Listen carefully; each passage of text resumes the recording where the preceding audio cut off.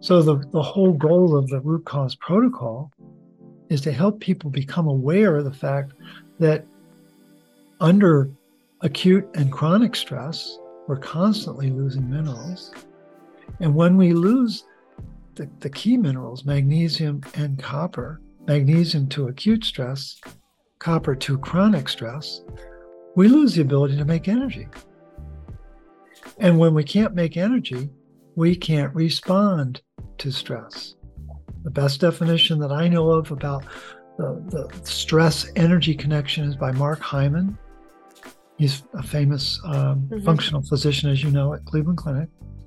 Stress is the body's inability to make energy for the mind to respond to its environment. Welcome back to Reconditioned with me, Lauren Vaknin. A bit bunged up today, in case you can't hear, so I'm prefacing that right away. I've had a head cold all week. I was interviewed on a podcast where I spent the entire interview blowing my nose. So that's going to be a fun one.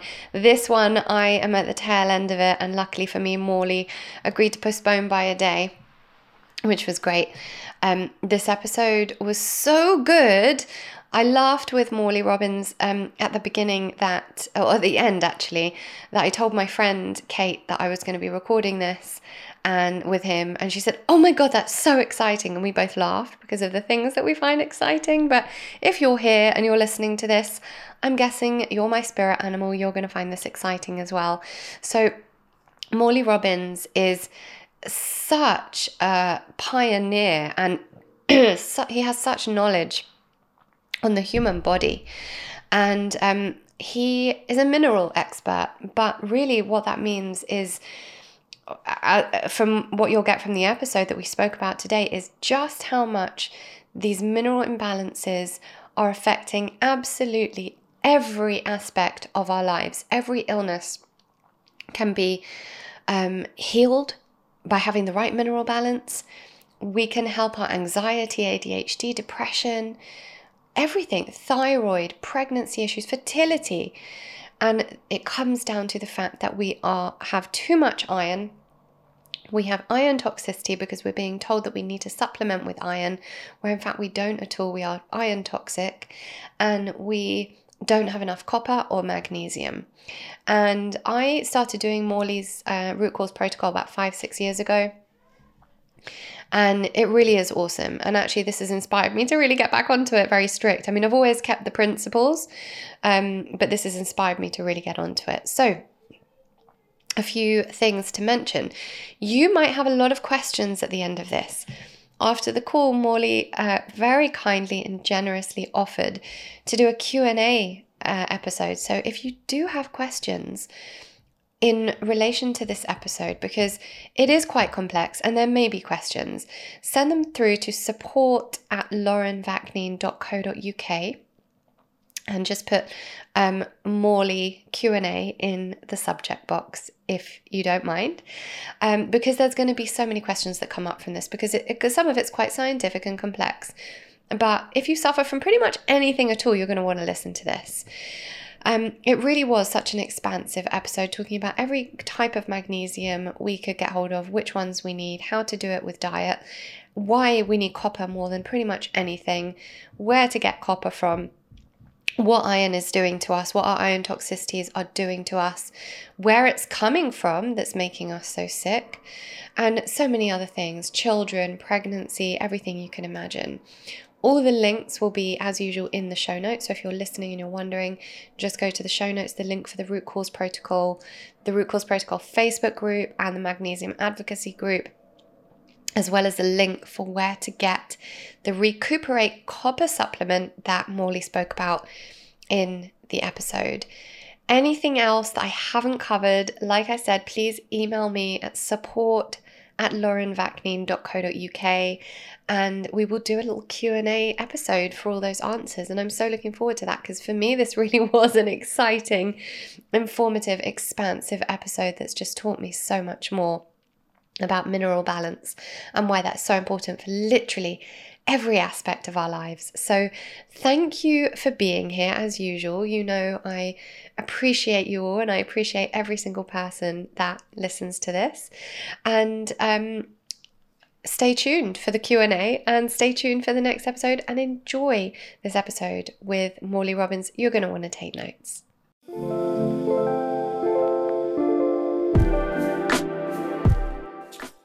Fun fact, humans take in more information in one day now than they did in their entire lives in the 1700s.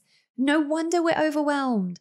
Our brains and bodies simply haven't evolved to manage this level of stress. And until that evolution happens, if we want to be well in mind and body, we need things that help alleviate this stress. For me, one of the key tools in my daily wellness toolkit that does this is the Sensate. And if you've been here a while, you'll know how genuinely obsessed I am with this product.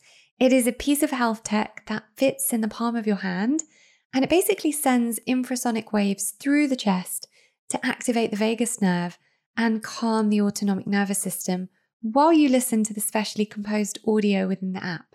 I usually use the Sensate for 10 to 20 minutes before I sleep to reduce cortisol levels, calm my brainwave states from the hectic day, and send me into a deep sleep. Clients or friends of mine who have a Sensate have told me that their sleep has never been so good. People who usually struggle with sleep just wake up in the same position they went to sleep in. Everyone needs a Sensate, in my opinion, and I particularly recommend it to anyone who suffers from overwhelm or anxiety, and anyone who wants to deepen their meditation practice. And you can get £30 off the Sensate by visiting getsensate.com and using code Lauren30. That's GETSENSATE.com, Lauren30. Thank you so much to Sensate for supporting our mission here at Reconditioned.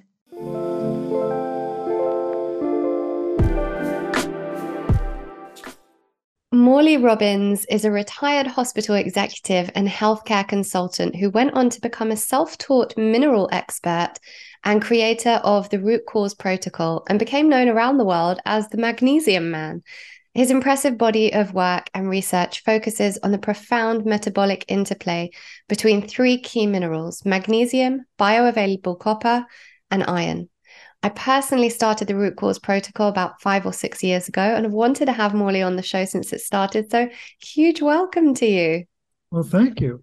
I'm sorry it's taken us 5 years to get to this point, but that's okay. Now we're ready for each other. Absolutely. Things happen when they're meant to happen. I don't know why it's taken 5 years, really, but I'm happy to have you here. And maybe it was for me to really delve into your knowledge more and have a deeper understanding. But before we kind of crack on with it, well, the first things first. First thing I always do is ask my guests, what have you done so far today to support your wellness? Well, I've had my daily intake of coffee to make sure that I'm awake. I've had my daily reflection to make sure that I'm in connection. And I've done at my level best to stimulate my neurons to make sure that I'm still connecting the dots properly, but I'm also ready for this conversation. So that's a really nice answer. Yeah, that helps me when I know that my neurons are firing, then I know I can relax in the conversation. It's like it just takes some of the stress away. Absolutely. And I'm actually really excited to delve into that with you and into all the minerals and the things we should be doing that actually aid our cognitive function. Before we do it, I'd love for you to take us through kind of your background and how you came to be doing what you're doing now, to give some context to it.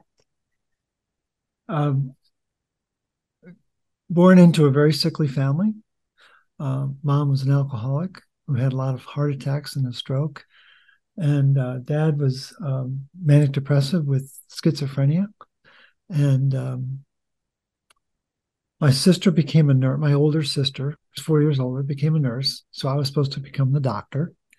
And when I got to college, that was not in the cards. I mean, that was a lot more work than I realized, and didn't exactly turn the academic scene on fire with my performance. I went ahead and applied, but didn't get in. And if you can't become a doctor, you become a hospital executive. And that's what I did. Because if you can't be a doctor, you boss them around. And I did that for 32 years as an executive for 12 and as a consultant for 20. Knew that there was something wrong with the system. It wasn't solving the problem, and didn't really understand it until I left the industry, developed what's called a frozen shoulder from pulling a suitcase behind my back for 20 years, which got me to my now wife, who is a chiropractor. And she introduced me to the phrase innate healing. I'd never heard that word in 32 years of working in the hospital. And I thought to myself in that very first encounter with Dr. Liz, didn't say anything to her, but I thought, if there's an innate healer, why do we have millions of doctors around the world? And that didn't make sense to me. So I set out on a quest to discover who is this innate healer. And that's really what the book is about. Cure Your Fatigue is to profile who is the innate healer inside our body. And of course, I've highlighted the symbol for copper because most people have been trained, like circus bears, to believe that copper is toxic. And what I've come to realize just in the last few months is that copper is toxic to big pharma profit. Mm-hmm. And it is the most overlooked, misunderstood catalytic agent in our body that if you really understood what it does, you'd be running down the streets like your hair was on fire. And so we live in this very funny world where we're taught to believe that we are anemic and we are copper toxic. And because of that, we think nothing of taking iron supplements and iron infusions, which is basically metabolic poison to our body and our mitochondria. And we shun the very nutrient, the very mineral that regulates both oxygen and iron, which are incredibly toxic when they are put together. And copper can regulate both of them at the same time and allow us to make energy all the while. So it's almost laughable how wrong the system has it about copper and how confused we are about what I would say is hands down the most important mineral on the planet. So I was under the impression until maybe a few months ago when I listened to another podcast you did that kind of magnesium was because you were known as the magnesium thing. Your Facebook group is the Magnesium Sure. Advocacy Group. So are they both equally as important as each other, copper and magnesium? Great Or question. does one have more? I mean, it's always nuanced, isn't it? To say Absolutely. something is more important than something else is kind of silly. But was your first introduction to this work that you do now, which you have read, studied, produced material on extensively, was your introduction to that with magnesium or with copper? No, it's a great question. It's like asking who's more important, your mom or your dad, right? Right. You need both, yeah. You need both. I was very focused on magnesium when I cut my teeth on this work. I think anyone who's followed my work knows that. I was very much influenced by Carolyn Dean's book, The Magnesium Miracle. Made so much sense because having worked in hospitals, in and around hospitals for 30 years, I could, as soon as I read her book, I went, oh my gosh, everyone's magnesium deficient. We need more magnesium. And it's like a knee-jerk reaction. Mm-hmm. And very early on, a practitioner said, Morley, if it was just magnesium, we would have figured that out. And in my arrogance, in my absolute ignorance, I said, well, you don't understand it the way I do. Well, it turns out I was wrong and that practitioner was right. But it took me about 5, almost 7, actually, maybe closer to 7 years before I really understood that why is magnesium being lost? It's being lost to stress. That's well documented. Mildred Seelig was the world's authority on magnesium status and magnesium deficiency, and she always came back to the stress-induced loss of magnesium. There's thousands of forms of stress, but there's only 4 classical types of stress. There's physical stress, there's environmental stress, there's psychological stress, and there's metabolic stress. But what's playing in the center of all of that stress is oxidative stress. Mm-hmm. And when oxygen can't be activated and become water inside our mitochondria to release the energy proteins, then that oxygen becomes what's called an oxidant, an accident with oxygen, or it's also called reactive oxygen species. And those reactive species of oxygen burn up magnesium like that very quickly. And what I came to realize was that the magnesium loss was triggered by poorly activated oxygen because there was too much iron. And then I backed into who's keeping track of oxygen and iron? It's copper. And so the whole goal here, I have a diagram behind me with a big triangle, as you can see. And it's actually depicting Egyptian healing. It's a beautiful print. And what you can't see are the ankhs that line the print. And what you may not know is that ankhs are made of brass, not gold. And brass is dominated by copper. And the Egyptians knew how important copper was. But the reason why I have this diagram there is that I want people to know that at the top of the pyramid of minerals is copper. And then right next to it are magnesium and iron. And they're in a constant battle with oxygen. And people just need to understand that. And so, again, we're back to arguing about mom and dad, who's more important. And under certain conditions, one is more important than others.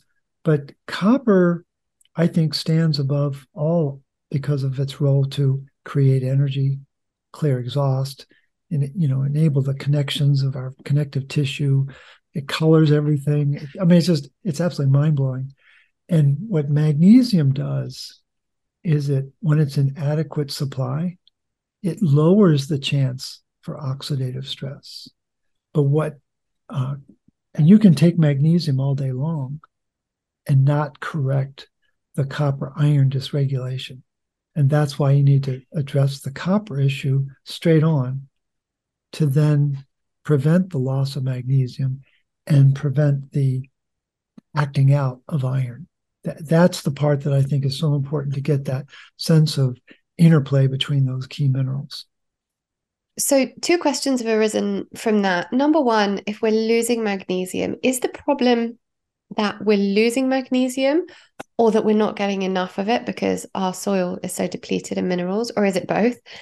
And the second question is then, can you talk us through how to regulate copper? Because, do you know what? Let's go with the first question first, and then we'll do the second question. Yeah, it is both. We live on a planet where the food looks the same as our ancestors, but it's basically Swiss cheese inside. It just doesn't have the nutrient content that our ancestors grew up with. So there's no question there is a loss of minerals in the food supply. And then we add insult to injury by refining food, which only intensifies the loss of nutrients. And then we have yet another assault from the pharmaceutical system, where many of the medications that they make cause magnesium loss and copper loss. It's like, really? And so the supply of magnesium is down and the loss of magnesium is up, because who doesn't have stress in their life? Whose stress level isn't greater today than it was in 2019, right? And we've all endured, a global dynamic that we're all still kind of thinking about in our subconscious, we haven't really let down our guard yet. We're expecting another shoe to drop. Who knows what's going to happen? So we're constantly on edge now. And that causes a relentless loss of magnesium, which makes us more prone to oxidative stress, which then makes us more prone to the problems of low energy. Because again, if we're not activating oxygen to make energy, we're going to create exhaust. And that exhaust would be reactive oxygen species. So the whole goal of the root cause protocol is to help people become aware of the fact that under acute and chronic stress, we're constantly losing minerals. And when we lose the key minerals, magnesium and copper, magnesium to acute stress, copper to chronic stress, we lose the ability to make energy. And when we can't make energy, we can't respond to stress. The best definition that I know of about the stress energy connection is by Mark Hyman. He's a famous functional physician, as you know, at Cleveland Clinic. Stress is the body's inability to make energy for the mind to respond to its environment.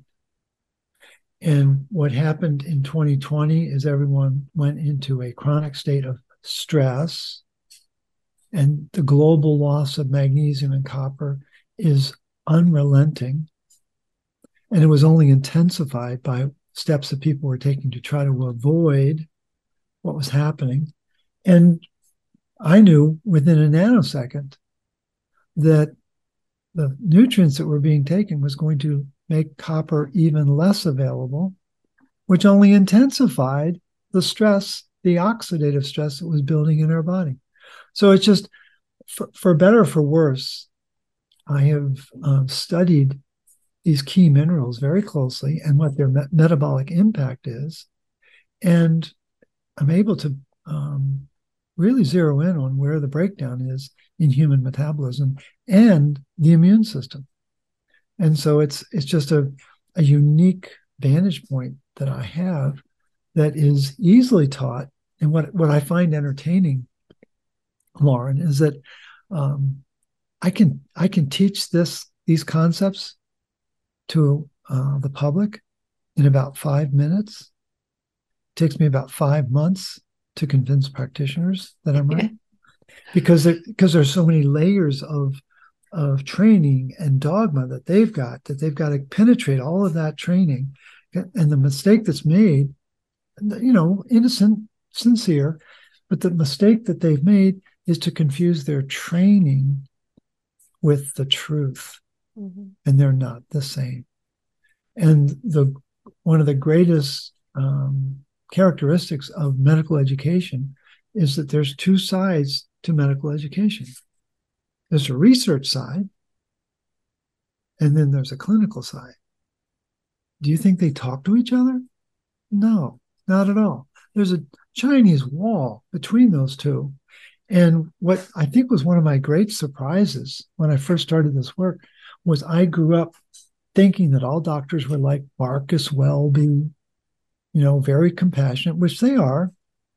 But I also pictured that these Marcus Welby practitioners spent whatever free time they had in the library reading and researching, and they don't.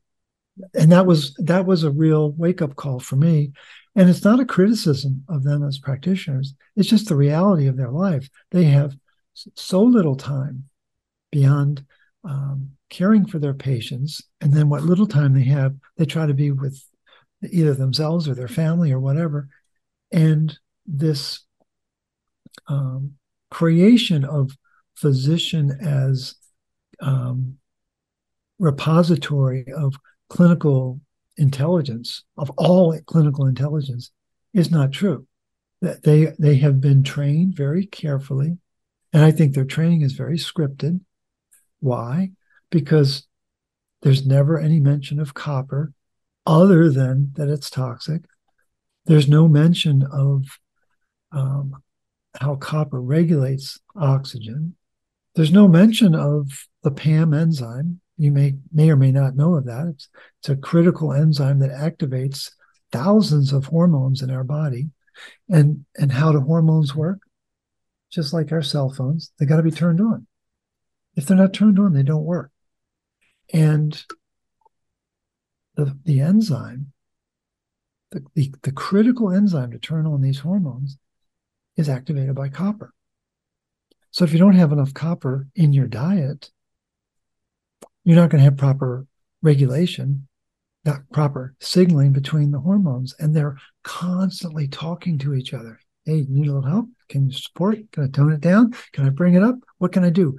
And if they can't communicate these incredibly sentient chemicals, they're like wearing earmuffs, and they've got tape over their mouth, and they can't talk to each other.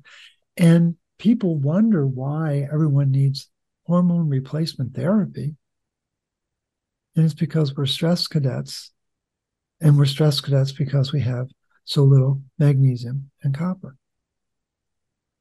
So, would you say then that a lot of the anxiety, depression, symptoms of ADHD, many of these things can be regulated with the right mineral balance? Absolutely. I mean, the first thing you want to do is bring iron into regulation. People don't realize how much exposure we have to iron, especially in the UK, in Canada, and the United States, and the third world countries that we support. And it's a staggering level of iron that's being added to the food system. And it started when? In 1941, in the midst of the Second World War, when everyone was in a state of terror. And what do iron we're not talking about organic iron, we're talking about iron filings. What do they do? It's like a toxin to the body, and it sets adrenaline into orbit because it's a threat. It's, we've been trained to think, oh, that little iron is just carrying oxygen, nothing to worry about. It's like, are you kidding? 70% of the iron in our body is in hemoglobin. Another 10% is in myoglobin. So 80% of the iron in our body is carrying oxygen. And we're adding more iron in the food system. And then we're going through this harangue in testing to tell everyone that they're iron anemic, because practitioners are not taught that low iron on a blood test is actually signaling that there's high iron in the tissue. And we've known that since 2004 with Ames and Kalilia. And so total confusion about the iron situation. And when iron builds, it's going to disrupt signaling, but it's really going to disrupt the expression of copper. And that's the work of Jamie Collins at the University of Florida in Gainesville. 2016, 2018, 2020, he was able to prove that taking rodents and feeding them iron as an adult human would have, the same level, scaling it back, that level of iron suppressed copper metabolism. Well, that's going to affect energy production. It's going to affect hormone signaling. It's going to affect every facet of how copper carries out its mission in our body. And is it correctable? Absolutely. But what do you have to start with? You got to throw out all of your knowledge, your conventional knowledge, that we're all anemic and copper toxic. And that's a big step for a lot of people. Again, the public is willing to do it pretty quickly. Practitioners are very slow to make that change, because then it says, well, then my training was wrong. And I spent a lot of money on my training. I sacrificed a lot to get this degree that I've got. And the public isn't aware of the inherent conflict that the practitioner is faced with a very disruptive model like mine, which says copper is really at the center and iron is completely misunderstood. It's a very threatening model that stirs the soul of a lot of people around the planet.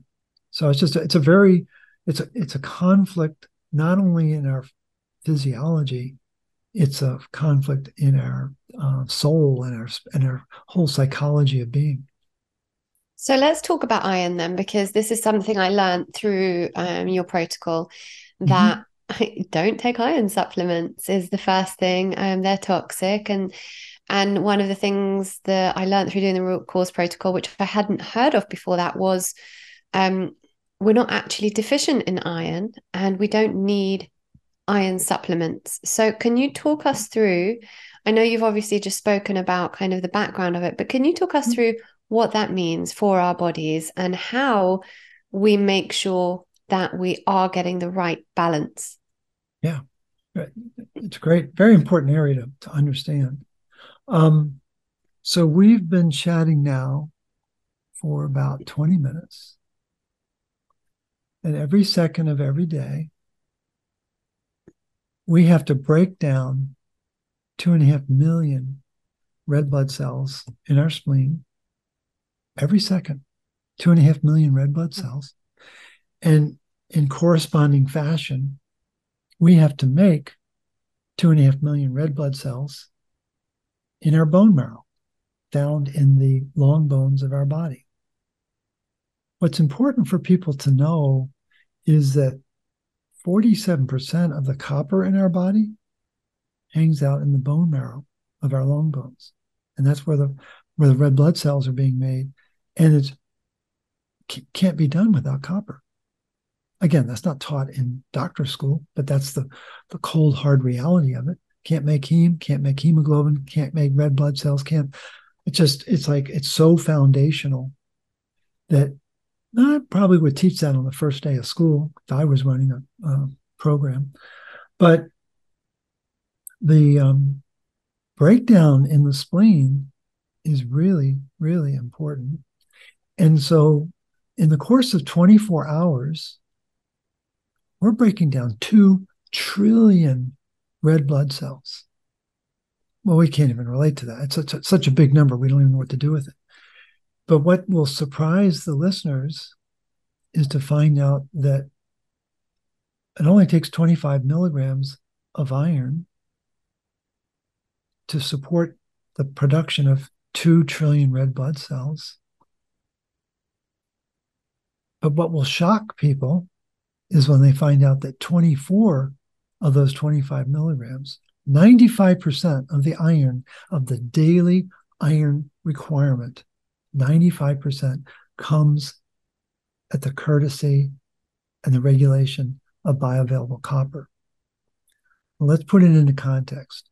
If you take a nutrient capsule, that holds about 1,000 milligrams of a nutrient.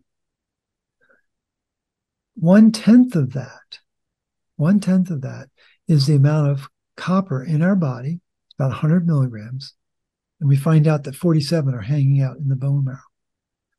Another 27% is in our muscles.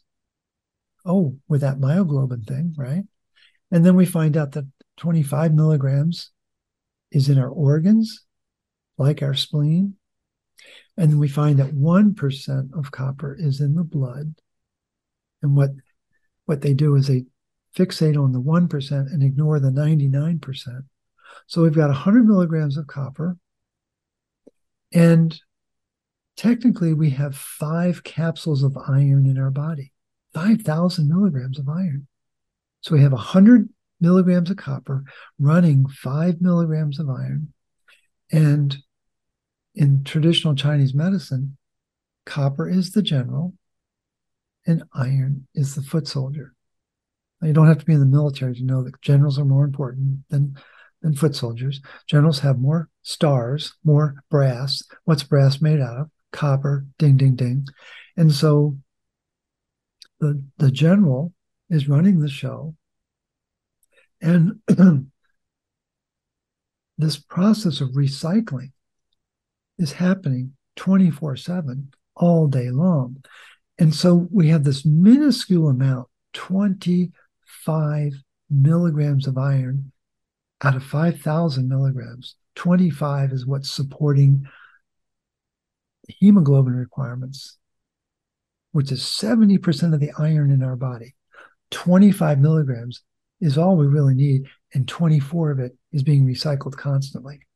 And so we have been led to believe we need constant replacement of iron, when in fact, the wisdom of our body is designed to make sure that all we really need every day is 1 milligram of iron.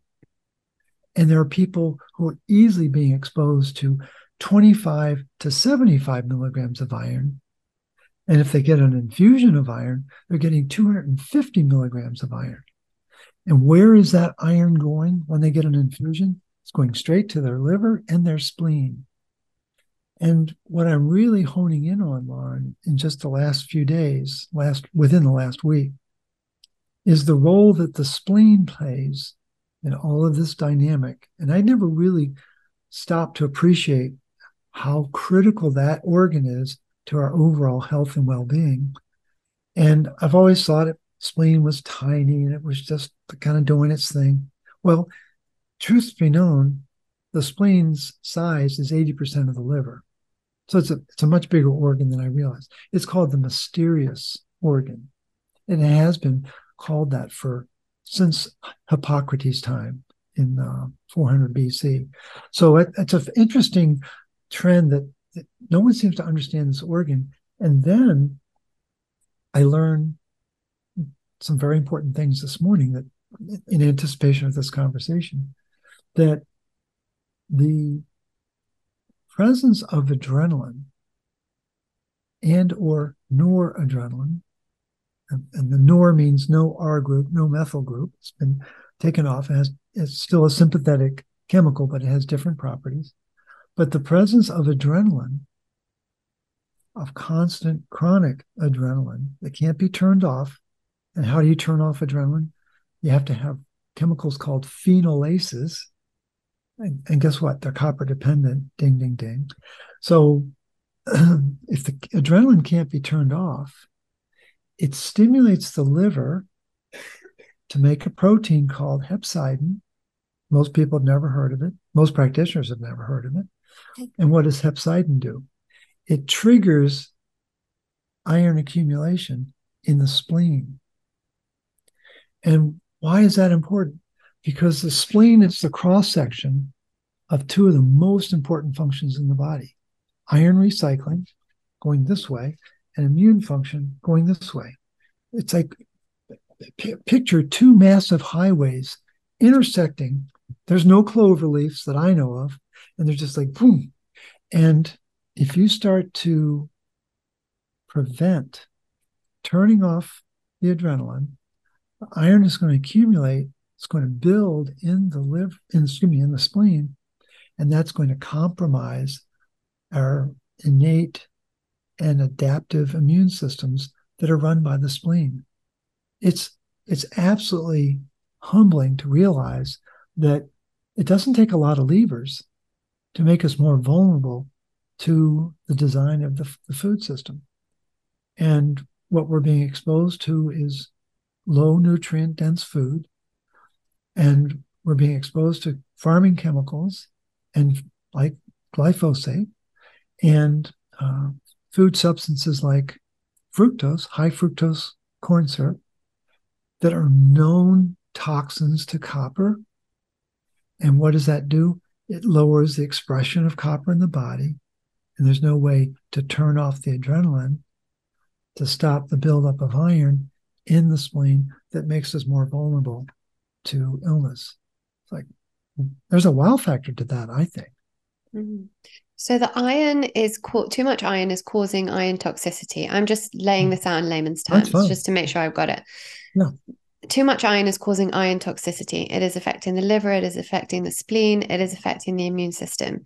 Absolutely. And we are getting that through even the iron that we're exposed to, even without iron supplements.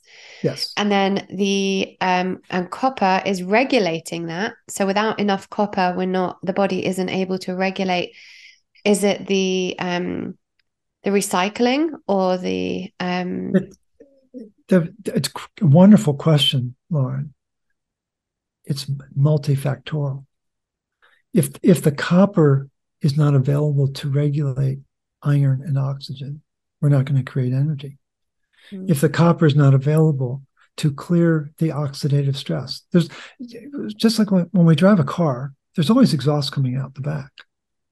But when it gets out of regulation, the exhaust builds, it gets darker. And when it's black, billowy smoke, right? We know we got a problem. We got to take the car in. Well, the black billowing smoke that comes out of our mitochondria is called uric acid. Nobody knows about uric. Oh, they think it's just gout. In fact, I heard in a waiting room the other day, I heard someone say, "Yeah, I had a bout of gout," and I thought, "Oh my gosh, gout! If uric acid expression is Mount Everest, gout is the top foot of Mount Everest. Uric acid is a very toxic chemical that needs to be neutralized. And guess who neutralizes it? Of course, copper. Of course. So if we're not able to neutralize that, if we can't express copper to keep our connective tissue in proper regulation, we're going to get hernias. We're going to get all sorts of problems, holes in our blood vessels and our tissue. If we don't have copper, we're not going to have proper colorization of our tissue. Our organs need to be a color. They're not white. They're supposed to have a deep red or purple color. And that requires an enzyme called melanin, or a protein called melanin, which requires an enzyme called tyrosinase. Well, if tyrosinase is not available, and what does tyrosinase run on? Copper. And what's one of the most significant food additives in food processing? Tyrosinase inhibitors, because food processors are more worried about shelf life than human life. And so on so many different levels, we don't realize the connections that bioavailable copper have to our health and well-being. And so when copper gets suppressed by too much iron, then we lose our capacity to express ourselves. We lose our natural intelligence, and there really is an internal intelligence. And I think that people have been misinformed, and we'll just leave it that they've been misinformed, and that we have been misled into thinking that we need more iron and we need less copper, when in fact I flipped it around in the root cause protocol and said, let's focus on the opposite and see how we do. And people find that they do quite well because they're able to make more energy. They're able to regulate their oxidative stress. They're able to respond to stress in a much more resilient way. So that's a great kind of segue into, if you can talk us through, because obviously we're talking about the problem. I always like to bring, and it's good because people need to know what the problem is. I also like to bring the solution. So if the average person, I say the average person, most people listening to this podcast have some knowledge of holistic healing and like to follow that sort of approach. For anyone listening here who has been told that they are anemic or iron deficient, right, what would be the first thing that they should do?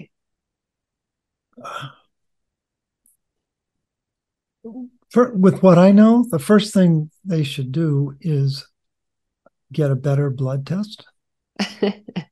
No, seriously. And that's quite hard in the UK. So, and I always like to preface that when I speak to anyone in the US, because we have the National Health Service, which is always your quote marks, free. We pay for it with our health, with our taxes, and with many other things. If in emergency care, it's great that it's free and it's great that it's there. But other than emergency care, you can imagine how a free service, suffers. What this means is that what people are given is what they get. And, the majority of people say, I can't afford private healthcare, so they don't go and do these very expensive blood tests. But I'm guessing that the root cause protocol is the thing that kind of balances all the minerals. Therefore, so when we get enough copper and we do it in the right way, and we've got enough magnesium, we're balancing all the minerals. Is that able to balance out the iron? Are we going to deal with our iron toxicity levels and have the right sort of iron running through our body? Or is it that we need the copper and it's actually the iron? We don't need to worry about the iron at all. Right. Great question. Absent the testing, and well understand that conflict, and it's other parts of the world as well, We Canada. can get it done through functional medicine doctors and that kind of thing, but It's I not think easy. It's not cheap. it's not cheap at all. And I know it's not cheap in the States either. I guess because you guys pay monthly for your healthcare, maybe it comes under that. I don't know. Either way, most people here, Right. and prices have gone up and people are struggling at the moment. So yes, if people can get to a functional medicine doctor who does these amazing tests, let's start with, what is the test you recommend? And then let's go on to kind of the answer. So let me take advantage of the poster behind you that has joy, ease, and surrender. Let me reverse the order. If people can surrender to the fact that there's more to the story about copper and iron, that will bring them greater ease in their understanding of how the body works. And if they can act on that greater ease, that will lead to greater energy, which will bring them greater joy. So the protocol, what really drove the creation of the protocol was an article I read by Ray Peat, who's a famous scientist here in the States, specialized in hormones, estrogen in particular. And he wrote a very important article. I don't even remember what year it was, but it was an article about iron overload. And I was very moved by it. And in the closing paragraphs of that article, he made a very important observation. He said, to my knowledge, no one has ever developed a recipe to increase the production of the copper protein ceruloplasmin. And Lauren, when I read that, it was like a lightning bolt struck me. And I went, that's what I'm going to do. Because I knew how important that protein, it's the master antioxidant protein in our body. Glutathione is the master antioxidant in our cell. Melatonin is the master antioxidant in the mitochondria. They're all three very important, and they all three require bioavailable copper. But the ceruloplasmin is a complete mystery to most doctors, and no member of the public has ever even heard of it. But it's the protein that really allows us to have ease and joy on this planet, because it has this mysterious ability to regulate oxygen and iron at the same time, and it has multifunctional capacity. And so if people can surrender to that truth, that is in fact the cornerstone of our metabolism, they can start to do the stops and the starts of the root cause protocol. And people do it all the time. When I started this movement, there were like 2 people and a dog in the Magnesium advocacy group, and now there's 250,000 people. I don't know how many dogs there are, but there are a lot of people. And I get messages from people every week from around the world. I don't know who they are, thanking me for saving their life, thanking me for giving them a new understanding about how the body works, and simply changing the stop, or changing the routine that many people are under, and starting to adopt the stops, and then starting to incorporate the phases of the root cause protocol. It's very straightforward, but it takes time and it takes discipline, it takes some level of patience and persistence. But what people find is they start to feel better. I've had people feel better within 3 days. Typically, it takes about 3 months. I've had some people take 3 months, or but like 9 months. So it really depends on where the person is.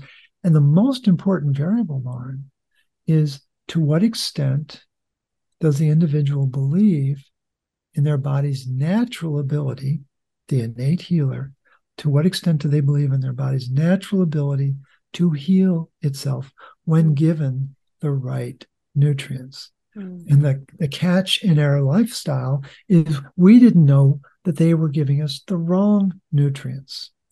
And so there are very simple and powerful steps that people can take, like, as you've alluded to, stop taking iron, stop taking calcium, stop taking vitamin D. I know that's heretical to even say, but start taking cod liver oil, which has both vitamin A and D in it.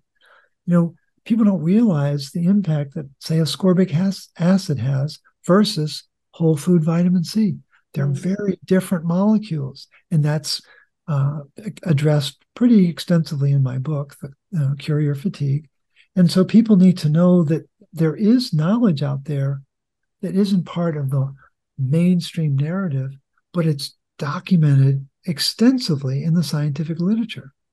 And by some quirk of fate, I just happen to have had the gumption to read 10,000 research articles. And by some grace of God, I can keep track of it in my cranium and write about it and talk about it and inspire people to take the steps that they need to take to feel better and to bring that ease and bring that joy into their lives.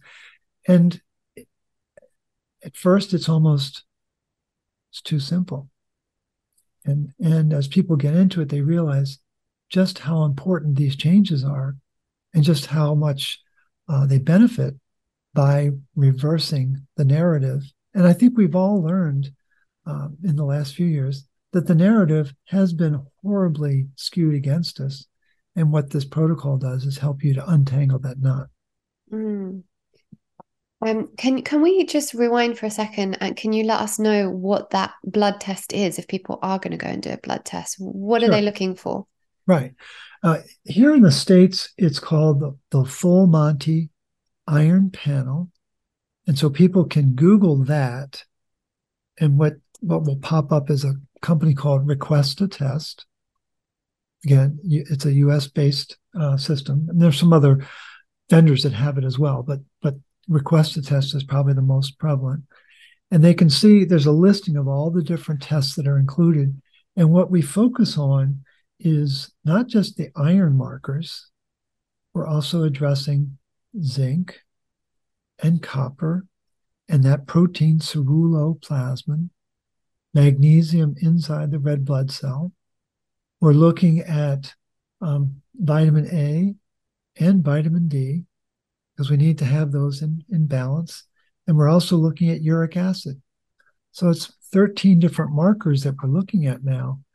And with just those 13 markers, I and the people that I've trained, about 1,000 people now, can very quickly size up the dynamic that the person's facing, the stress that they're facing, not just the emotional stress, the metabolic stress inside their body, and can begin to address actions that can be taken to lower their emotional stress, bring more ease and joy into their lives.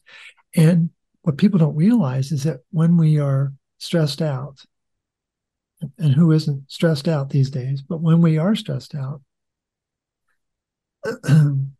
what the emotion that's really driving our being at that point is called fear. And I spell it a little differently. It's Fe-AR. And then the word becomes iron, activates rust. And so when we're in a state of fear, we become a magnet for iron. That's important for people to know. And so we have recommendations to lower that stress using emotional release techniques. And then what the blood test reveals is where are the imbalances in these critical blood markers that tell us how well copper is able to express itself in relationship to zinc, in relationship to iron, in relationship to magnesium. And the marker around uric acid tells us to what extent is exhaust building in the system. That's a very, very powerful way to look at it. Is the test definitive? Absolutely not. Is it directionally correct? Absolutely is. And it gives people a window into how sensitive their body and blood markers are to the stress of their world, creating oxidative stress in their body, and it will show up in the blood testing. If you've been here a while, you'll know that I believe that we should get whatever we can in the way of nutrition through food. And where we can't get it through food, that's where we supplement. Now, in order to get myself from disabled to completely able-bodied, I had to be really specific and well researched when it came to supplements, which is why I've been using Amrita Nutrition for the past decade, more than decade actually, to buy pretty much 95% of the supplements I take and recommend. Now, Amrita stock the highest quality brands using the highest quality non-synthetic ingredients. Most of these brands couldn't even be bought in the UK when I started taking them years ago, so Amrita have made it super easy and accessible. And the other great thing about Amrita is they offer personal support. So if you're not sure of which supplement to order, you can call them and they'll advise you. Now, they're usually a practitioner-only stockist, but you can buy supplements from Amrita now using practitioner invite code Lauren, which will get you 10% off all supplements. And once you set up an account, that 10% will be applied to every order. I've gone ahead and created a collection of all my favorite supplements with Amrita to help you out with it, which you can find in the show notes or on my website by typing in Amrita. Otherwise, just visit amritanutrition.co.uk and use code Lauren for 10% off. Thank you so much to Amrita for continuing to support our mission here at Reconditioned. Wow, okay. So can you give us the fundamentals of the root cause protocol? Or I know it's quite, like you say, it's simple. It's also a little bit complex because there's certain things that you have to add along the way. What are the fundamentals though? Well, the fundamentals, again, we start with stops. That's very unique. Stop doing this. And we take people through a dozen different nutrients that you don't want supplemental iron. You don't want supplemental calcium. You don't want ascorbic acid. You want a different form of whole food vitamin C. Can we just go on to that for just a second? Because there will be people hearing this thinking, what do you mean I shouldn't take calcium or vitamin D? This is what I've been told especially since COVID, So what does that, can you explain to people then what that means for them? And so the protocol basically balances that all out, but it's a case of you just stop all those things if you are taking them? Well, it's important for people to know that even though there's more calcium in our body, it's regulated by magnesium. All of the calcium hormones, calcitonin, parathyroid hormone, and vitamin D, it's actually a hormone, it's hormone D. Those hormones are regulated by magnesium status. In corresponding fashion, there's way more iron than copper. And every facet of iron metabolism is copper dependent. And so people need to know that. And so if they begin to understand those basics, that's a really critical step for them to understand that. So I've been told to take calcium. And typically I've been told to take calcium because I have osteoporosis or osteopenia. Well, what people have not been told is what causes calcium loss in the bone. There's something called the bone matrix, and it involves the fusion of about a dozen different minerals, but obviously the structure of the bone itself. And when a certain enzyme is present or activated, it causes calcium loss, causes the bone matrix to break down, and calcium gets released. Well, that enzyme is called acid phosphatase. And guess what? It's activated by iron. And its antagonist is called alkaline phosphatase. And alkaline phosphatase is activated by magnesium. Ding, ding, ding. And so here we have this inherent tension between magnesium and iron playing out in the bone matrix. And in order to stop the calcium loss, you've got to bring iron under regulation. And when you get iron under regulation, you can start to support more magnesium in the body. And then the magnesium can begin to stimulate the creation and the expansion of the bone matrix. But then there's two critical enzymes that are needed to solidify all that. One is called ascorbate oxidase, which prevents the loss of minerals in the bone matrix. And the second is called lysyl oxidase. And so we have collagen, gives us strength, and we have elastin that gives us flexibility. Well, those two proteins need to be knit together in order to have proper integrity in our bone matrix. Well, that lysyl oxidase is what knits collagen and elastin together. And both lysyl oxidase and ascorbate oxidase are copper dependent. And that's in the literature. You have to dig deep to find it. It's not talked about on the internet. It's not talked about in your doctor's office because they're drones for their training. And so people need to get beyond the superficial narrative and realize that there's more to the story. And they need to surrender their belief in the narrative and be more curious. And how do we spell curious? CU-RIOUS. So we see that symbol for copper again. And be more curious about copper. What else is it doing? And so people are following directives that are being given by well-intentioned practitioners who do not have complete understanding or education about how the body works. They're wonderful people. They're very well-intentioned. They have high integrity, but I think they need to be more curious about why do I keep telling people to do the same thing, but they're not getting better. Mm-hmm. And they're not challenging the narrative. They're not challenging their training. And I think that's really where the public comes to the significant role of helping to question the narrative, helping to raise this level of, well, maybe there is more to the story. And so the whole basis of vitamin D supplementation is based on thousands of studies that tell us that vitamin D regulates our immune system. Well, there's more to the story. It turns out it isn't the storage D that we've been told to supplement with. That's actually an inactive form of hormone D. There's an active form of hormone D, and that active form requires an enzyme. It's called 1,25-hydroxylase. But it also requires another enzyme called the PAM enzyme that we talked about a long time ago. Well, those are two really important enzymes. 1,25-hydroxylase requires magnesium. PAM requires copper, as we said.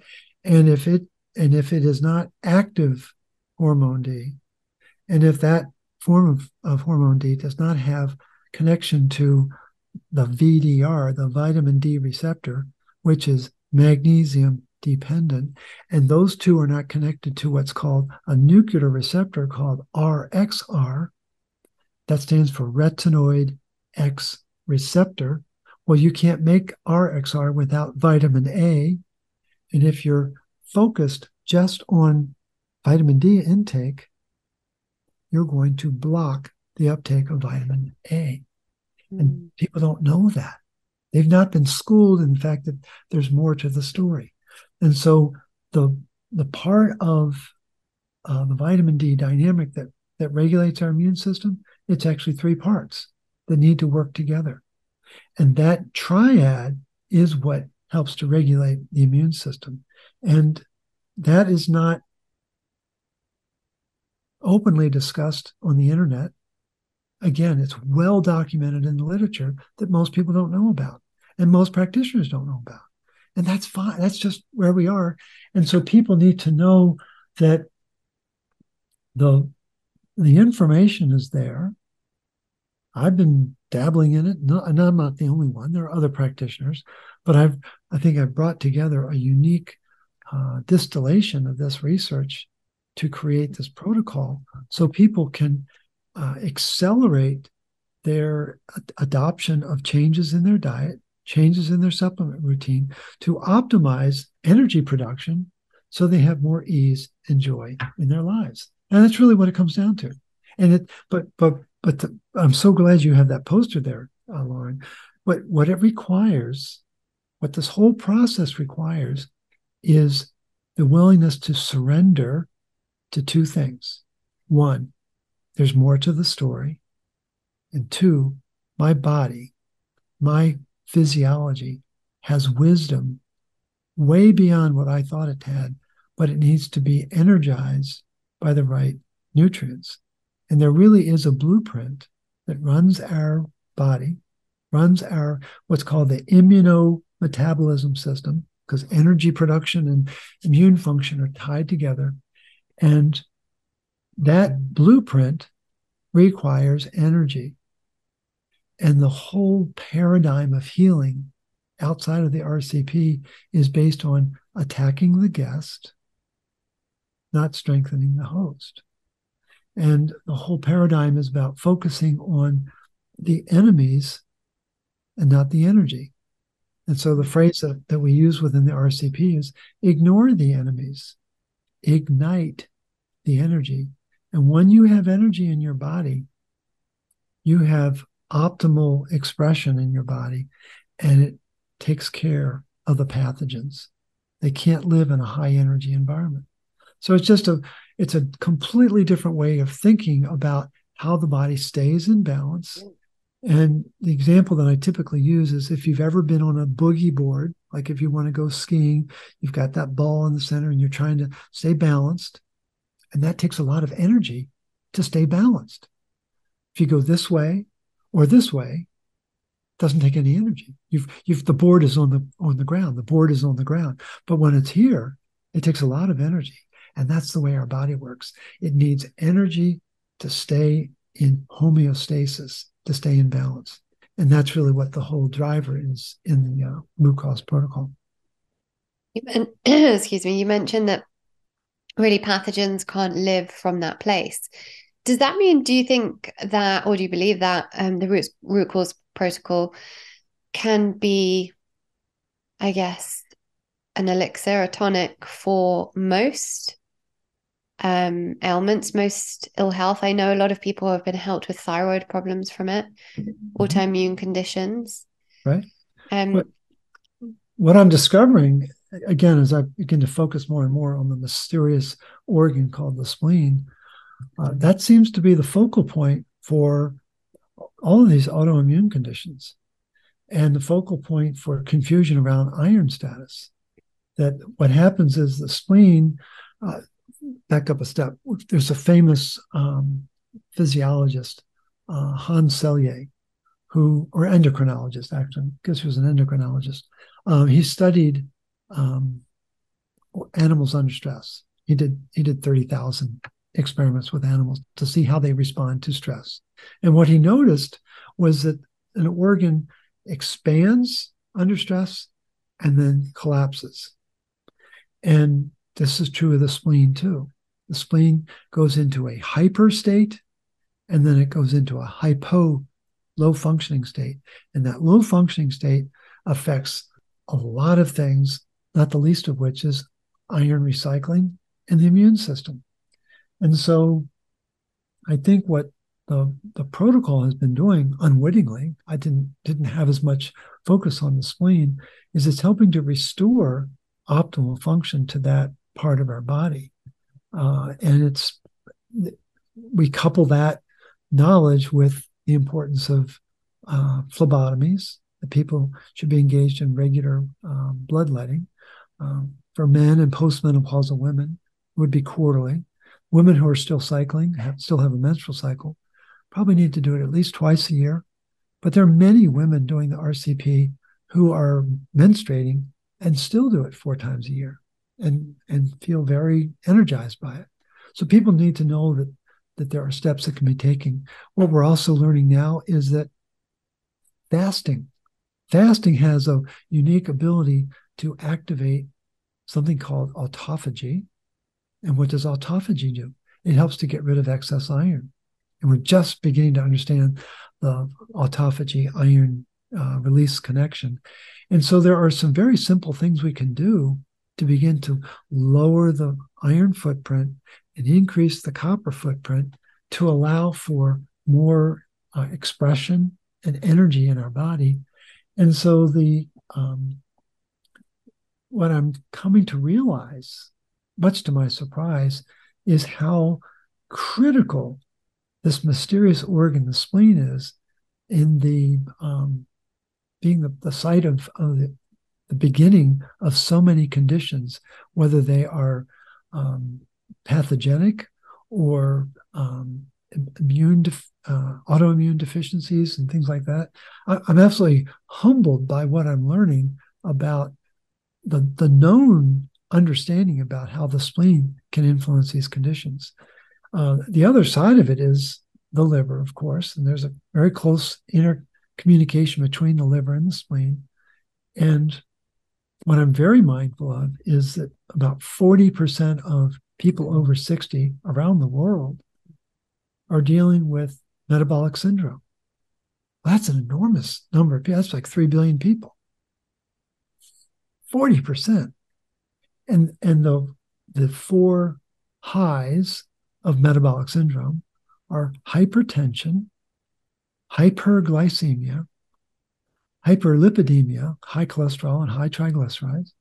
And the fourth is hyperuricemia, high uric acid. So we have high blood pressure, high blood sugar, high cholesterol, and high uric acid. And what do they create? High insulin in the blood. And what's fascinating is to find out that it takes twice as much insulin. This is based on a book that was written by Robert Lustig in 2013. But in 2013, it took twice as much insulin to clear the same unit of glucose 30 years previously. So early 80s versus 2013 required twice as much insulin. And what is that telling us? Is we're getting weaker as a species. And what is it that's critical to clear blood sugar from our body? It's copper. Copper plays a critical role in managing not just iron, not just oxygen, but blood sugar, which is a major oxidant in our diet.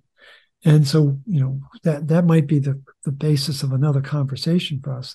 But when you think about the impact of autoimmune and metabolic syndrome, we're talking about a huge stratification of illness that people are struggling with that is correctable with real adoption and discipline around the nutrient focus of the root cause protocol.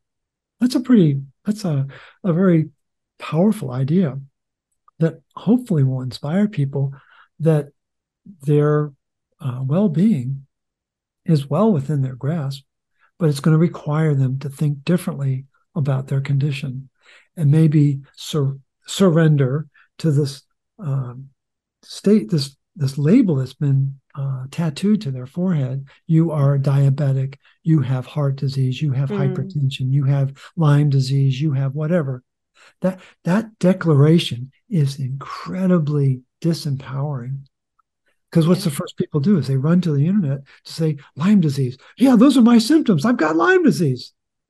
Not knowing that Lyme disease is supposed to be cleared in a spleen that has proper functioning and energy and iron clearing capability. And if it doesn't have those conditions, then the pathogenic expression begins to take over. And the parasites are very powerful, as you well know. And if they're not being cleared in the spleen, they're going to take over in other parts of the body. And that's an important thing to understand, is that our body was beautifully designed by our maker and Mother Nature. But what's changed? Our farming system has changed. Our food processing system has changed. The pharmaceuticals have changed over the course of our lifetime, and certainly over the course of the last century. And we are in a very different environment today in 2023 than we were at the beginning of the First World War. The world is radically different. Yeah, go ahead. Sorry, is it right to say, and I don't want to really get into the politics of it now, but that so many of the pharmaceuticals that people are taking in themselves are depleting us of these minerals that we need? There's enough evidence that I've seen that I suspect that there's a lot more to the story. Yeah. That what's the really popular medication for diabetes, metformin? Yeah. It's a known copper chelator. Yeah. And the argument is, well, it's that unbound copper that's causing. Can you explain to people what chelating means? Chelate. So chelation is based on a Greek word meaning claw. So it grabs a mineral. Unfortunately, chelation can be double entendre, can have two meanings. It can be the claw and the capturing of the mineral can be to our benefit, or it can be to our detriment because it's being removed from our biology. More often than not, it's the negative form of chelation that's affecting us. And there are many studies that begin to look at the mineral loss. And in fact, Mildred Seelig that I mentioned, she was a physician. She got her medical degree, I think, in the 1960s, early 60s. She went into drug research. And very early on, she realized that a lot of the medications that she was studying were causing magnesium loss. And because of that, she resigned her position and devoted the next 50 years of her life to teach people about the importance of magnesium, how to replace it, and how to make sure that you're not losing it. So do I have documented proof that it's all? No, but there's enough smoking guns in luminaries like Mildred Seelig, Leslie Clavet, who's a copper expert, and many others like them who have called to question that there's more to the story, particularly as it relates to that whole pharmaceutical scene in our lifestyle. So can we go through a few of the stops and starts? And one of my most important questions is, are we meant to be taking copper as a supplement, or do we get it from somewhere else? And also to go through the types of magnesium, because I know there are many types and we all need different types depending on what we're going through. Yeah. So our ancestors had the benefit of a very nutrient-dense diet. The soils were very replete with minerals, had plenty of minerals in them. And sources of copper would have been in the organ meats that they would have had, in the shellfish that they were eating, in nuts and seeds. The tragedy that we're faced with today, Lauren, is that copper is not as prevalent as it used to be. The cold hard facts are that farming chemicals are very hard on copper status, not the least of which is glyphosate, Roundup that people may have heard of. And glyphosate is known to be a mineral chelator, again, claw, but it's taking the minerals out of action in the soil. But not all minerals are coming out at equal speed. And so glyphosate takes out copper 1 billion times faster than it takes out magnesium. It takes out copper 1,000 times faster than it takes out zinc. Well, those are important statistics to know, and that's the work of Don Huber at Purdue University here in the States. It was a study he did. It's actually a textbook that he wrote in December of last year. So the average person doesn't know about that. Average practitioner doesn't know about that. And so the loss of copper is significant. Copper is, as I've noted earlier, under acute stress, we lose magnesium. It's just the way our biology is designed. But under chronic stress, what happens is the body increases the production of a protein called metallothionein. And and it's a 4 to 5-fold increase of metallothionein under chronic stress. When you think, go back to 2020 and think about how you felt in 2020.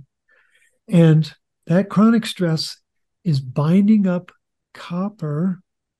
That metallothionein protein is binding up copper 1,000 times stronger than it's binding up zinc. Now, the problem we have is that big numbers make us uncomfortable, and then we just tend to reject them. You probably know someone who's twice as strong as you, maybe someone who's 3 times as strong as you, but you've never met anyone who's 1,000 times stronger. You can't even comprehend that. It's so overwhelming. You just say, I'm just going to put that aside. That's too much, and I can't deal with that. But that's what we're faced with now, is chemicals in our environment that are changing our physiology. And so in the early years of the root cause protocol, yes, we were very much focused on getting people to get their copper through their diet. And then I think what happened was the last couple of years got us to realize, oh, this is a very different world now. And I actually renamed what COVID stands for. The COV stands for coppers vanished, and the ID stands for irons dysregulated. And the research that people are not used to or not aware of is that since 1928, in two separate studies, March and May of 1928, they proved that animals that were given a copper deficient diet had iron accumulation in their body, especially in their liver and in their spleen. And so when copper is being bound up 1,000 times stronger than zinc, then iron is building in our body. And that's what motivated me to develop a copper supplement called Recuperate. And it's readily available on Activate FIQ. You can look for Recuperate. And it's a wonderful blend of desiccated beef liver and spirulina and some turmeric, and then 2 milligrams of copper bisglycinate, which is a very bioavailable form of copper. The early days of the protocol, we didn't realize how compromised copper was. Now we're much more mindful of it. So I think it's an important piece of the puzzle that we are actively trying to get people to understand how important copper supplementation is. As it relates to the magnesium, there's really 4 different kinds of magnesium. We're supposed to get magnesium in our food. Anything that's green is supposed to have magnesium. I was a little humbled and dismayed when I learned that broccoli is turned green in factory settings when they spray it with nitric oxide, which then calls to question, where's the magnesium in that?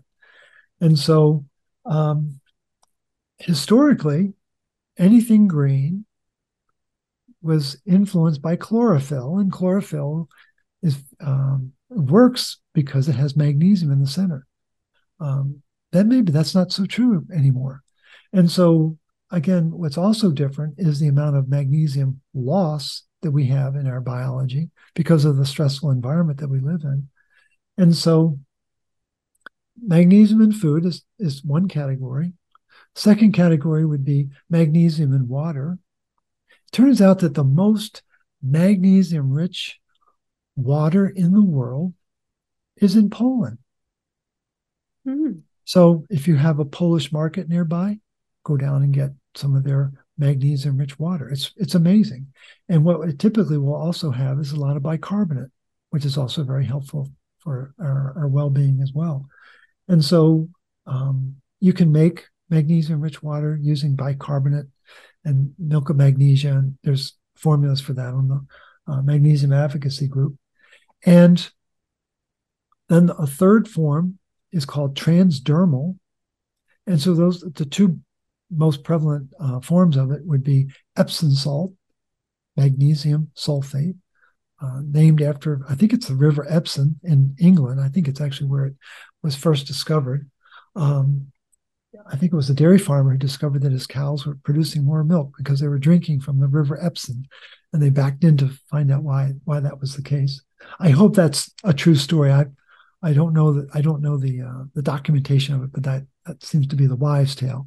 But magnesium sulfate and magnesium chloride oil are 2 very popular forms of transdermal magnesium. And you don't ever want to do them both at the same time. Magnesium sulfate is more of a detox. Magnesium chloride oil, it's not really an oil. It just feels kind of slimy. It's actually dehydrated seawater. So it has kind of a filmy texture to it. And that helps to restore magnesium status. And so transdermal is amazing. And a lot of people who are notably suffering from being a stress cadet find that the transdermal is more accepted by their body, because if you start just pound in magnesium, it's going to put a lot of stress on the adrenals. because magnesium is going to drive down sodium. And a lot of people who have adrenal fatigue have very weak sodium to begin with. So the transdermal seems to be a better way in helping to give people what we call the adrenal cocktails, gets them to start to restore their adrenal function, get exposure to a broader base of minerals. And then the fourth category that I think you were really alluding to in your question was the supplemental forms of magnesium. And there's about 25 different forms. The two, at least as I've studied the literature, the two most absorbable forms are magnesium malate and magnesium glycinate. They're very well documented in studies by like Albion Minerals and other manufacturers for their bioavailability, their absorption. But there are many others. There's a very popular form is magnesium orotate. That's very popular in Europe. Magnesium gluconate. A lot of people are very enamored with magnesium threonate. That's kind of as far as I'm aware, a good one for if you're suffering with anxiety, depression, anything neurological. Is that right? Yes. Whereas glycinate and malate are kind of the kind of gold standard muscle sleep, all that kind of stuff. And what is the difference between glycinate and bisglycinate? That's a great question. I know the bisglycinate is 2-glycine. The magnesium glycinate, as far as I know, I don't know why they wouldn't always say bisglycinate, but they don't. So I would some assume, do. but some do. Some do, and I always wonder what's the difference. Well, if it's glycinate, it's only 1 glycine. And whether there's something else there or not, I don't know. But the fact that the bisglycinate means there's 2 glycine, and that's the key difference. As it relates to the issue that you just raised a minute ago about anxiety, one of the things I've learned over the last 15 years is that any condition, malady, syndrome, that begins with the word A, like anxiety or acne or anemia or whatever, all of those conditions respond well to vitamin A supplementation. So what does vitamin A do? It helps to make copper bioavailable, because retinol is the catalyst to make the copper pumps work so they can populate the copper enzymes with copper. And what does bioavailable copper do? It helps to regulate the iron that's causing the oxidative stress that's causing the anxiety. And so anxiety does not come from Mars. It comes from a copper deficient, magnesium deficient, iron toxic body that has lost its regulation of its neurotransmitters. And what is also completely missing is the signaling between the neurotransmitters, because the PAM enzyme is not expressing properly, because the PAM enzyme requires copper. So would you say that children with ADHD require a lot of mineral balance, more copper, more magnesium? Absolutely, but they also need a lot less iron. Yeah. I would argue that. And fortified foods, right? That makes a massive difference. Not eating them. Yeah, but to better understand ADHD, I would encourage people to Google autism, oxidative stress. And I think what they'll find is that it's a massive, uptick in oxidative stress caused by iron dysregulation. And there is magnesium loss to that, but there's also a lack of copper regulation. And that's contributing mightily to the inability to activate the oxygen to make the energy. And when the body can't do that in the mitochondria, it's going to create oxidants that are going to affect the neurotransmitters and the hormones, all of whom are designed to respond to the state of oxygen in the body. And would you say that it's also a vicious cycle in terms of it's causing us to feel more anxiety and more depression and all these symptoms, but also, I do a lot of work with the nervous system, and our nervous systems are so dysregulated and we're so overwhelmed and we've got too much information coming our way. There's too much doing. And that in itself is probably affecting the balance of minerals, I would imagine. Oh, no question about it. And people theorize that we were designed as a species to be 90% of the time, we should be in a parasympathetic mode, Yeah. chilling, easing, having joy. Yeah. And actually, it's been flipped. Right. Now, we spend about 90% of our time in a hypersympathetic state, running from the bear. And either it's a real bear or a perceived bear. And that alone causes mineral loss. But then we begin to engage in poor eating habits. We engage in the wrong kind of supplements. We engage in pharmaceuticals that are designed with good intention, but there are secondary consequences. And so there is this massive dysregulation of the minerals. And the average person doesn't know that. They don't want to know that. They just want to feel better. Yeah. And really, to feel better, you got to make more energy. That's the bottom line. And people need to know that. Think about it in a broader context. There was a time when oxygen was not on this planet. And then a long time ago, oxygen began to be produced on this planet and went into what's called the primordial sea. And then eventually, as it built in the sea, it began to go into the atmosphere. And the air we breathe today is 21% oxygen, O2 molecule. Two atoms of oxygen make one molecule of oxygen. And so 21% of the air we breathe is oxygen.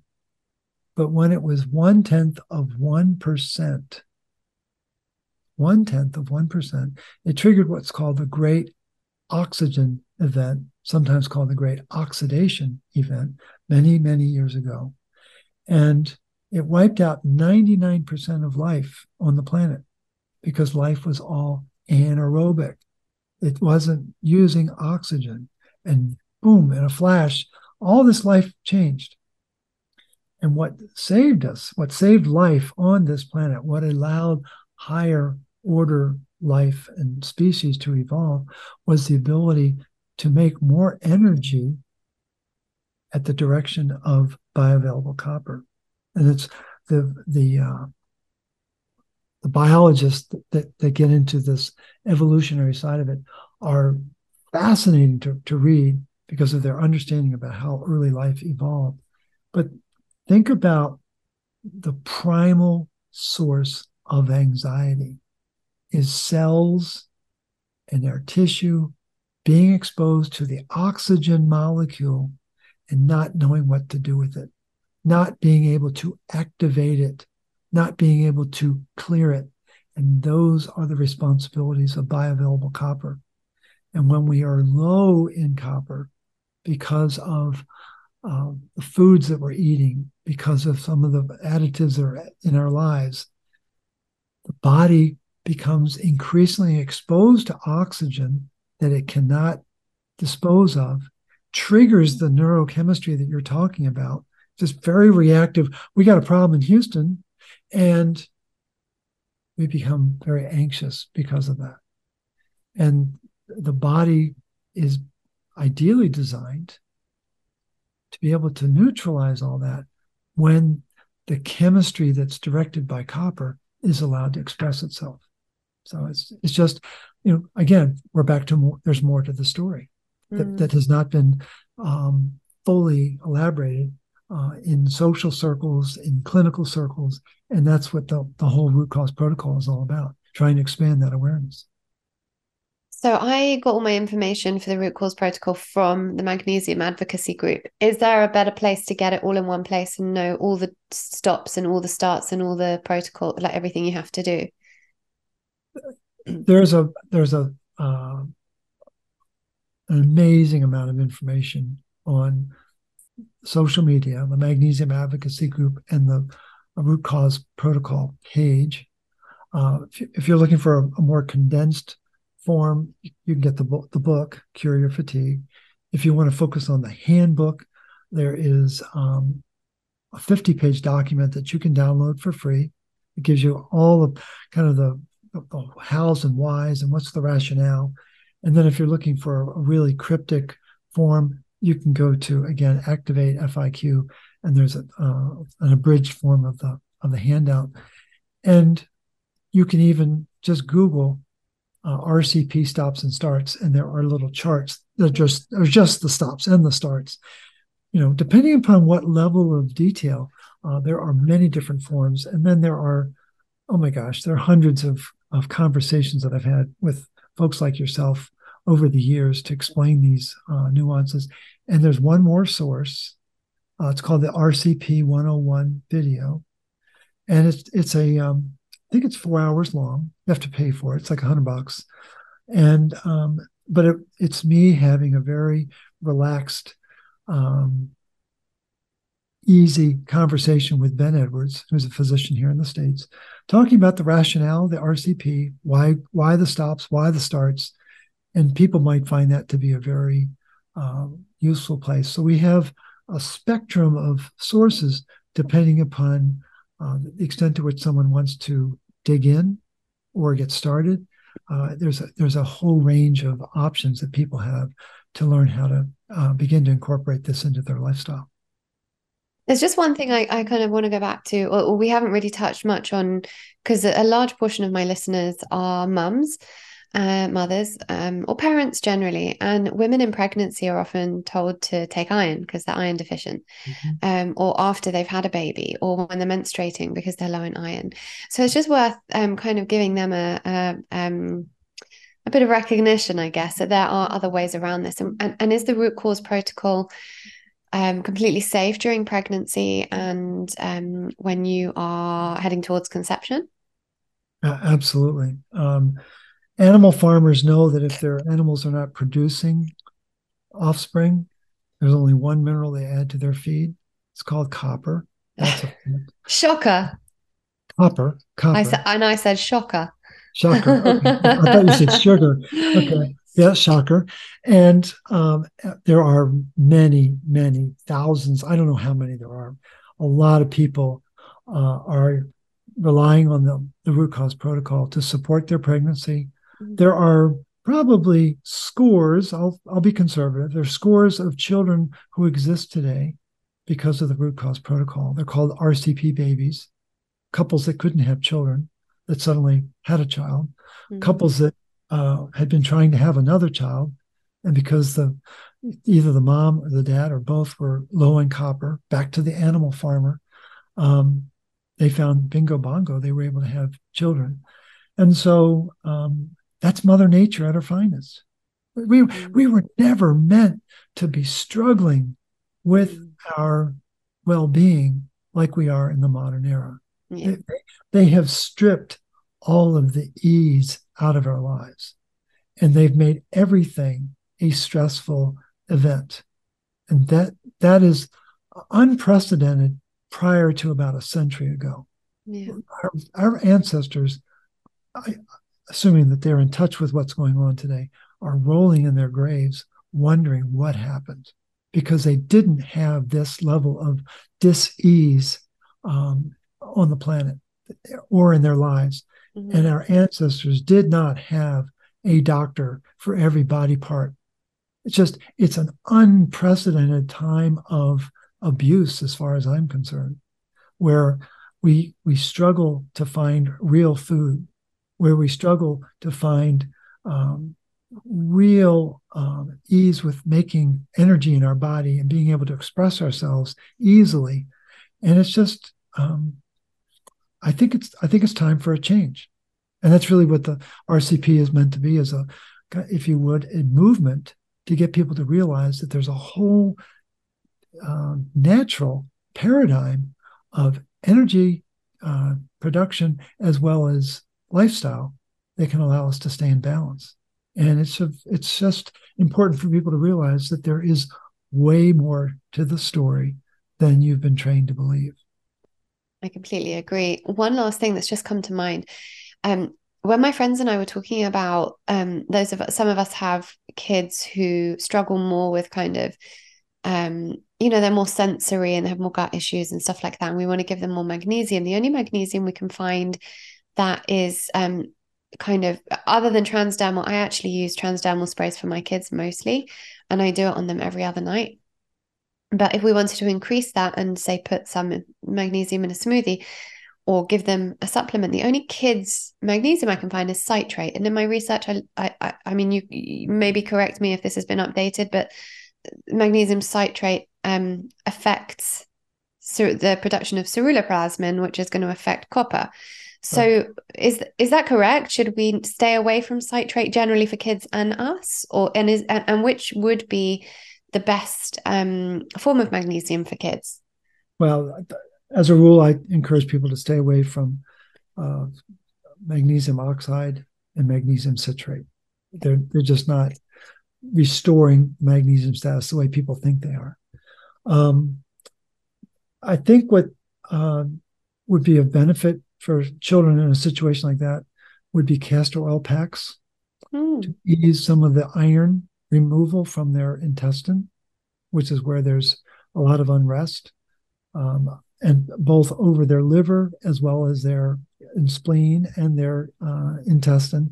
That whole center part of their body is probably riddled with iron. They're not aware of it. Their mom's not aware of it. And it's a very gentle form of detox, using quercetin as the active ingredient in castor oil. And it's both a iron detox as well as a stimulant for the energy production. So I would really encourage people to do that. Transdermal is very effective, as you acknowledged. Probably the magnesium water would also be another good option. Again, go find some Polish water. It's amazing how magnesium rich it is. What about adding trace minerals to water? Is that enough? You can do that. Again, I think we live in such a minerally deprived time that we need to be really... We can do it all, kind of. Yeah, we've got to do more. Yeah. I think you're going to have to experiment with the children who are sensitive and build up their tolerance. I had a client many years ago, probably almost a decade ago, all she could tolerate was 1 drop of magnesium chloride oil. And it took her 6 months to get to the point where she could really tolerate magnesium supplementation. Wow. That's how iron toxic she was. So it's just having the staying power and the persistence to see it through and know that the body is being reactive that way because it knows that there's an imbalance inside the tissue. Yeah. And just very quickly to go back, because it occurred to me that we touched on fortified foods and it might have been confusing when we said that we didn't really go into it, but the idea is that we stay away from fortified foods, and especially Absolutely. for our kids, because it's fortified with synthetic iron and other synthetic vitamins, and obviously that's just adding to the toxic load. Absolutely. The only people getting enriched are the food manufacturers. Yeah, we're getting depleted. Yeah, so it's worth for people who buy kind of flours and cereals and stuff like that looking on the box. And if it's funny because the food manufacturers do it as it's like a marketing ploy. They're like fortified with iron and B12 to make your kids strong. And I'm like, that could not be worse than having it fortified. Right. And what people need to know, I just learned this the other day. What's the origin of celiac disease? It's the spleen. An underperforming spleen is going to have more iron, which is going to cause signaling to affect the ability to process the wheat. And they're not responding to gluten. No, they're responding to 2 things. The glyphosate is used as a desiccant, a drying agent, and it's iron fortified. I have full-blown celiac clients here in the States that can go eat the wheat in France, Italy, and Germany.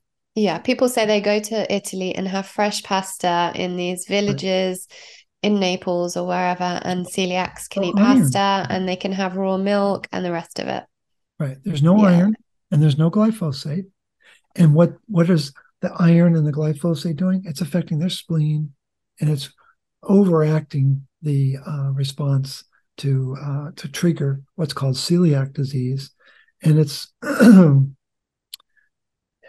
it creates a lot of stress for people when they have that condition, as you well know. Yeah. Okay, we're going to go into rapid fire round. We could talk for ages because there is so much more that we could go through. Maybe there's a round 2 or a round 3. Maybe there's definitely a round 2. I think we could go deeper and like maybe niche it down a bit. And in the meantime, obviously, I just recommend people going to the Magnesium Advocacy group, the Root Cause Protocol group on Facebook, getting your book, and I'll link it all in the show notes. Right. And in the meantime, and obviously if they have any questions, they can take it all to those groups. But yeah, let's do a round 2 at some point and maybe niche it down. But okay, so all about you. The first one is always the same for each guest, and that is fill in the blank. Wellness is a matter of discipline. Oh, that's very true. First step towards healing. Embracing and surrendering to the innate healer. I love that. A book that you read for fun. I bet you don't read for fun. You're too busy. You're just reading stuff. There was a time when I did read for fun. There's not a lot of fun reading now. A great book. Probably one of the best books I've ever read. It was fun, but it was The Untold Story of Milk. If people want to understand what happened to milk worldwide, it's a very important book to read. Well, I would find that fun. I actually laughed with my friend Kate when I told her I was interviewing you today, because we've both followed your work for a long time. And she said, "Oh my God, that's so exciting."